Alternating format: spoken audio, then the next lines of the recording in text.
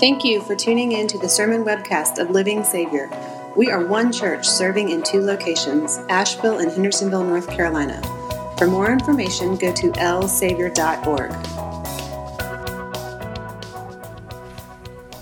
When I'm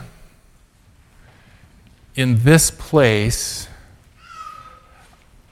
I believe in Jesus. When the message of His love and grace are ringing in my ears, when I'm surrounded by others that confess with me the truth of this salvation that He grants, when right before my eyes is a reminder of my baptism, when I can come forward and receive Him in bread and wine, His body and blood given for me, when I'm in this place, I believe in Him. Absolutely I do. But when I'm out there, too often, it's all about what I need to do, what I need to solve, what I haven't been able to figure it out yet, but if I work at it a little bit harder and think a little bit smarter, then I'm going to get it, then I'm going to reach the goal, then I'll accomplish what I need to do. When I'm out there, way too often, I believe in me. Dear sister, dear brother, I'm not proud to admit that to you. I'm not pleased to have to say that to you, nor am I pleased or proud that there are probably a number of people that would make the same admission along with me.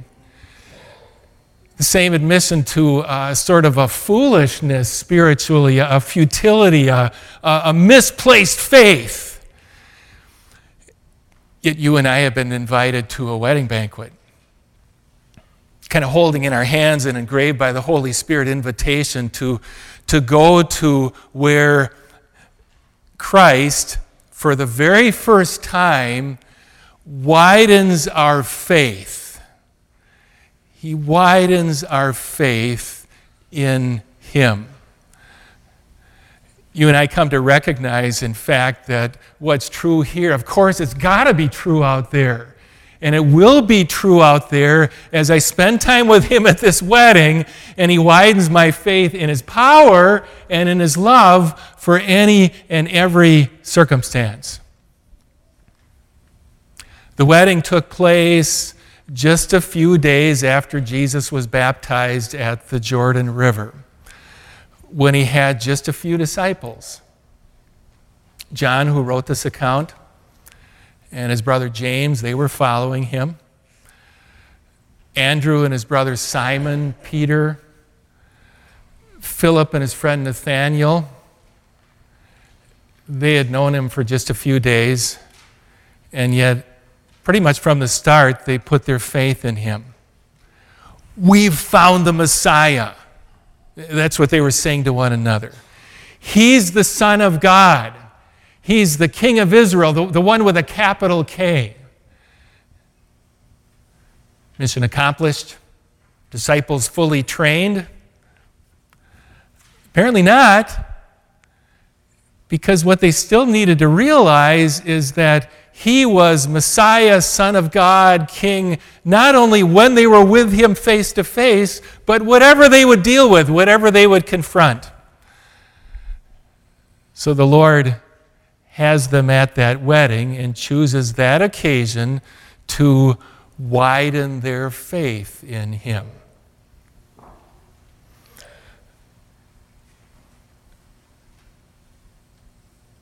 Probably a wedding where Jesus knew the couple. It took place at Cana, just down the road from Nazareth, where He grew up. Probably knew the people that were there. Jesus did. Relatives, perhaps, family members, longtime acquaintances. A rural community, you can kind of get this, gathered for a happy celebration of a marriage, and the celebration was going to go on for several days. Jesus' mother was there, Mary was there, and she's apparently a perceptive individual, a compassionate individual. She notices and says aloud when they run out of wine at the wedding, she does one of these things, She kind of nudges her son, kind of wanting him to do what she realized only he's capable of doing.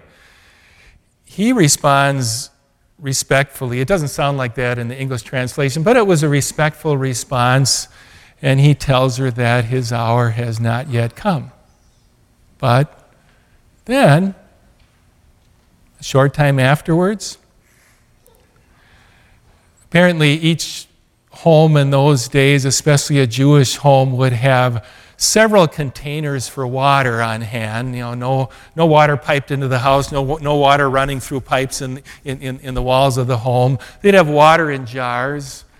Water for, when you have a wedding and people come into your home, their feet get washed, but also water for ceremonies. Jewish people in the first century, they would wash their hands in a certain way. It was a ritual, a purification ritual. And they would wash their cups, their pitchers, their dining kettles. That too was a ritual that they would perform. Apparently it was a big wedding because there was lots of water there. 6 stone jars, St. John writes rather carefully, each of them holding what we would say would be about 20 gallons, perhaps a little bit more. Jars up to here, perhaps. When his hour has come, Jesus says to the servants, those 6 jars, fill them up to the very top.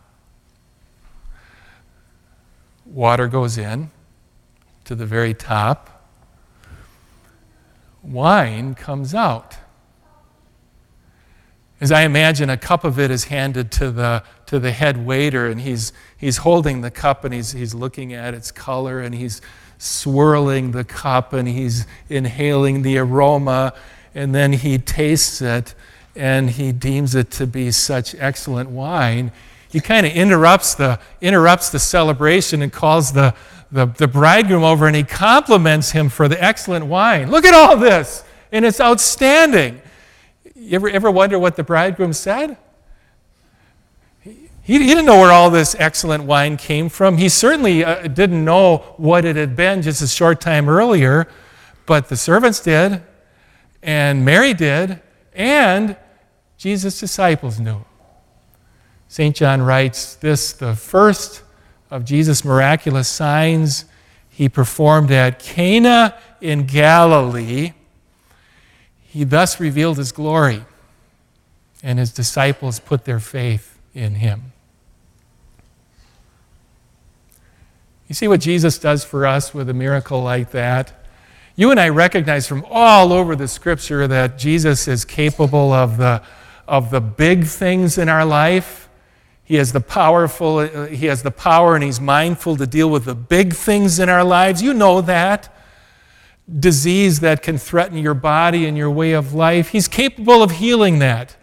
Or in his will, often just as good or better, he's capable of giving you the strength and the humility to cope with it.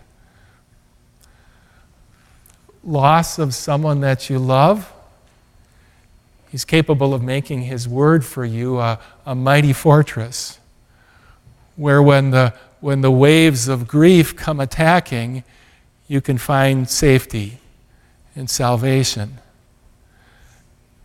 Capable of the big things like what you and I said aloud based on Scripture at the beginning of the worship service. The evil that I have done and the good that I have failed to do. We can confess that before a holy God, knowing that God rightly should cast us away from his presence forever. And yet, Christ is capable of putting his servant before you to rightly say, all your sins are forgiven.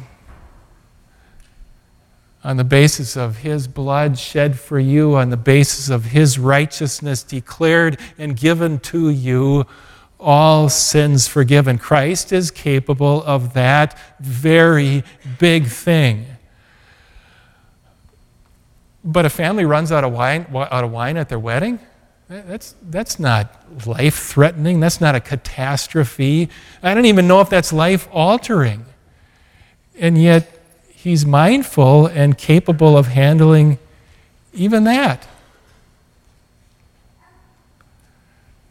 So are you sometimes worried that you'll run out? Run out of the money that you need for the house payments and the monthly rent? That you run out of what you need for the medical bills or to keep the credit card balance in check? Jesus turned water into wine. He can certainly handle that. Put your faith in him. And in his words, do not worry. Are you afraid now and then that someone you dearly love is drifting away? That you're losing that friendship, losing that relationship that you treasure? Jesus turned water into wine. He's certainly capable of changing that. Put your faith in him and do not be afraid.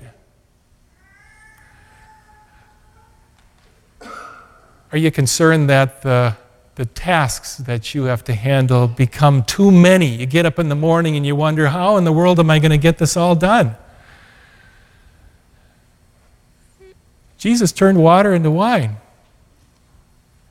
He's certainly capable of equipping you for whatever task you're actually able to do and those that you can't do. You recognize your own limitations, in other words, but he has no such limitations. He turned water into wine. He has no limitations. That's extraordinary. That's glorious. This, the first of Jesus' miracles he did at Cana. So what other miracles did he do after that? At this very moment, I want you to, lean to your left, lean to your right. Maybe turn around or lean forward and tell someone who's seated near you a miracle of Jesus that comes to your mind. I know it's a sermon and usually the pastor gets to do all the talking, but we're going to make an exception here. Just talk to one another and begin. Maybe you begin the conversation this way. The miracle of Jesus that I'm thinking of is when he... Go ahead, I'll rein you in a moment. So talk to one another. Jesus' miracles.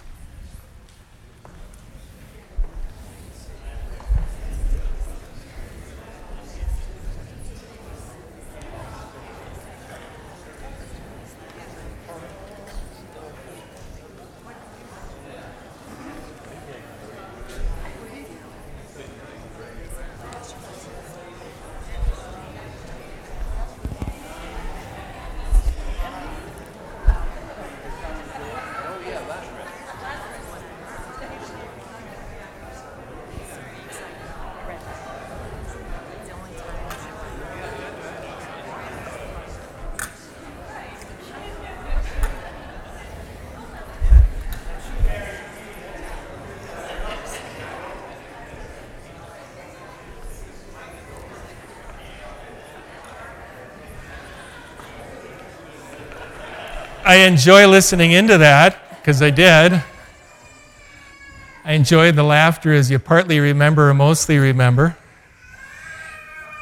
Here's one that I overheard. There were these two sisters, Mary and Martha, and Jesus loved them so much that when their brother Lazarus had died and was in the grave for 4 days, Jesus raised him. He called him out of the grave. And here's another one I heard just a couple words from. There was this huge crowd of people, 5,000 men plus women and children, and Jesus loved them so much that rather than send them to nearby villages and towns to buy something to eat, with 5 loaves of bread and 2 little fish, he fed all of them this full meal. I think I might have heard this one, that a group of men came with a friend of theirs who was paralyzed, and they opened the roof, opened the ceiling, and they lowered him on ropes in front of Jesus on his mat.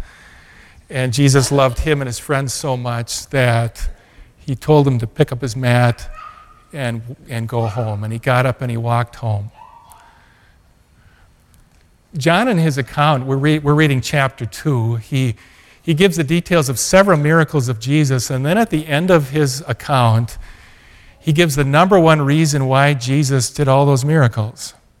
It's John chapter 20, verses 30 and 31. Here's what he writes.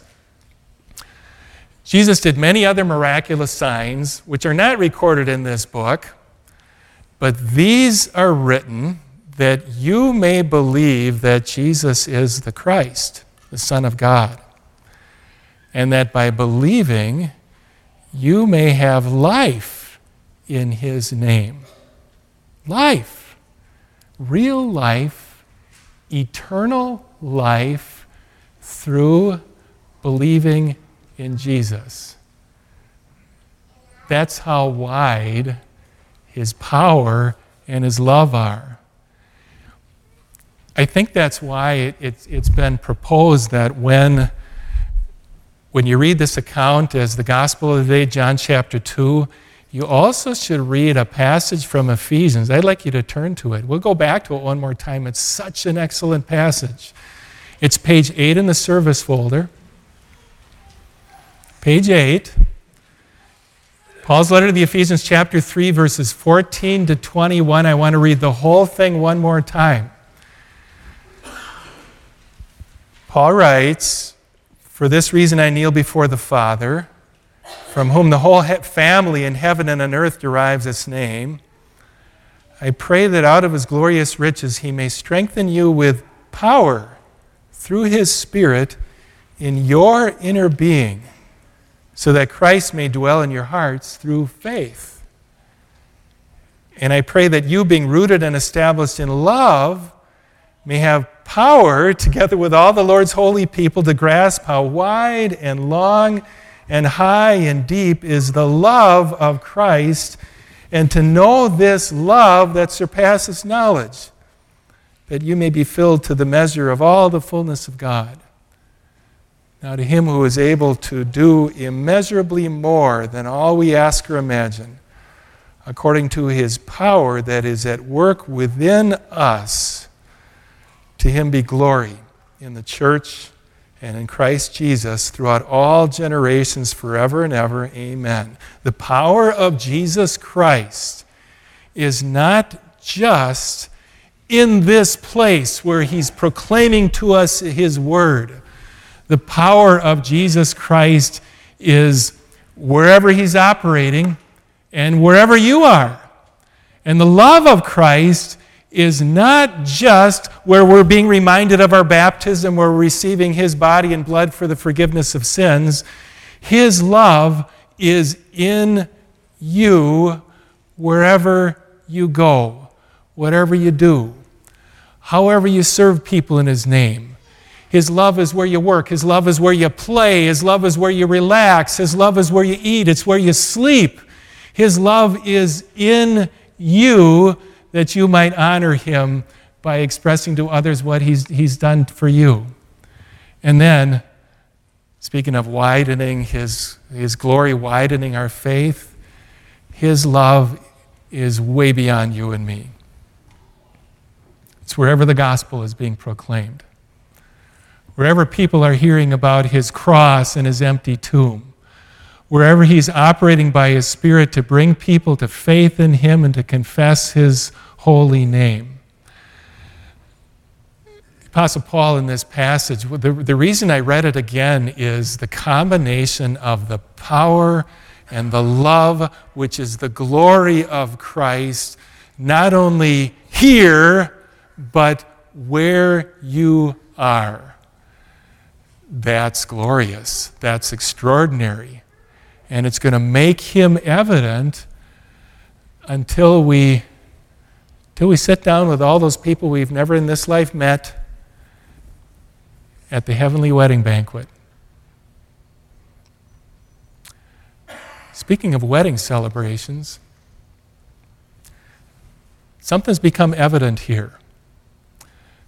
What's evident here is when you and I are in this place, yes, we believe in Jesus. We confess his name boldly and loudly in our songs and in our words.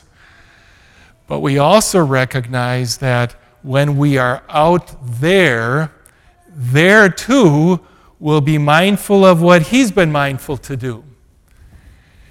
And we'll confess the glory of His name. Whatever we do, wherever we are, wherever His people are, His glory, what makes Him extraordinary, widens our faith in His love and in His power.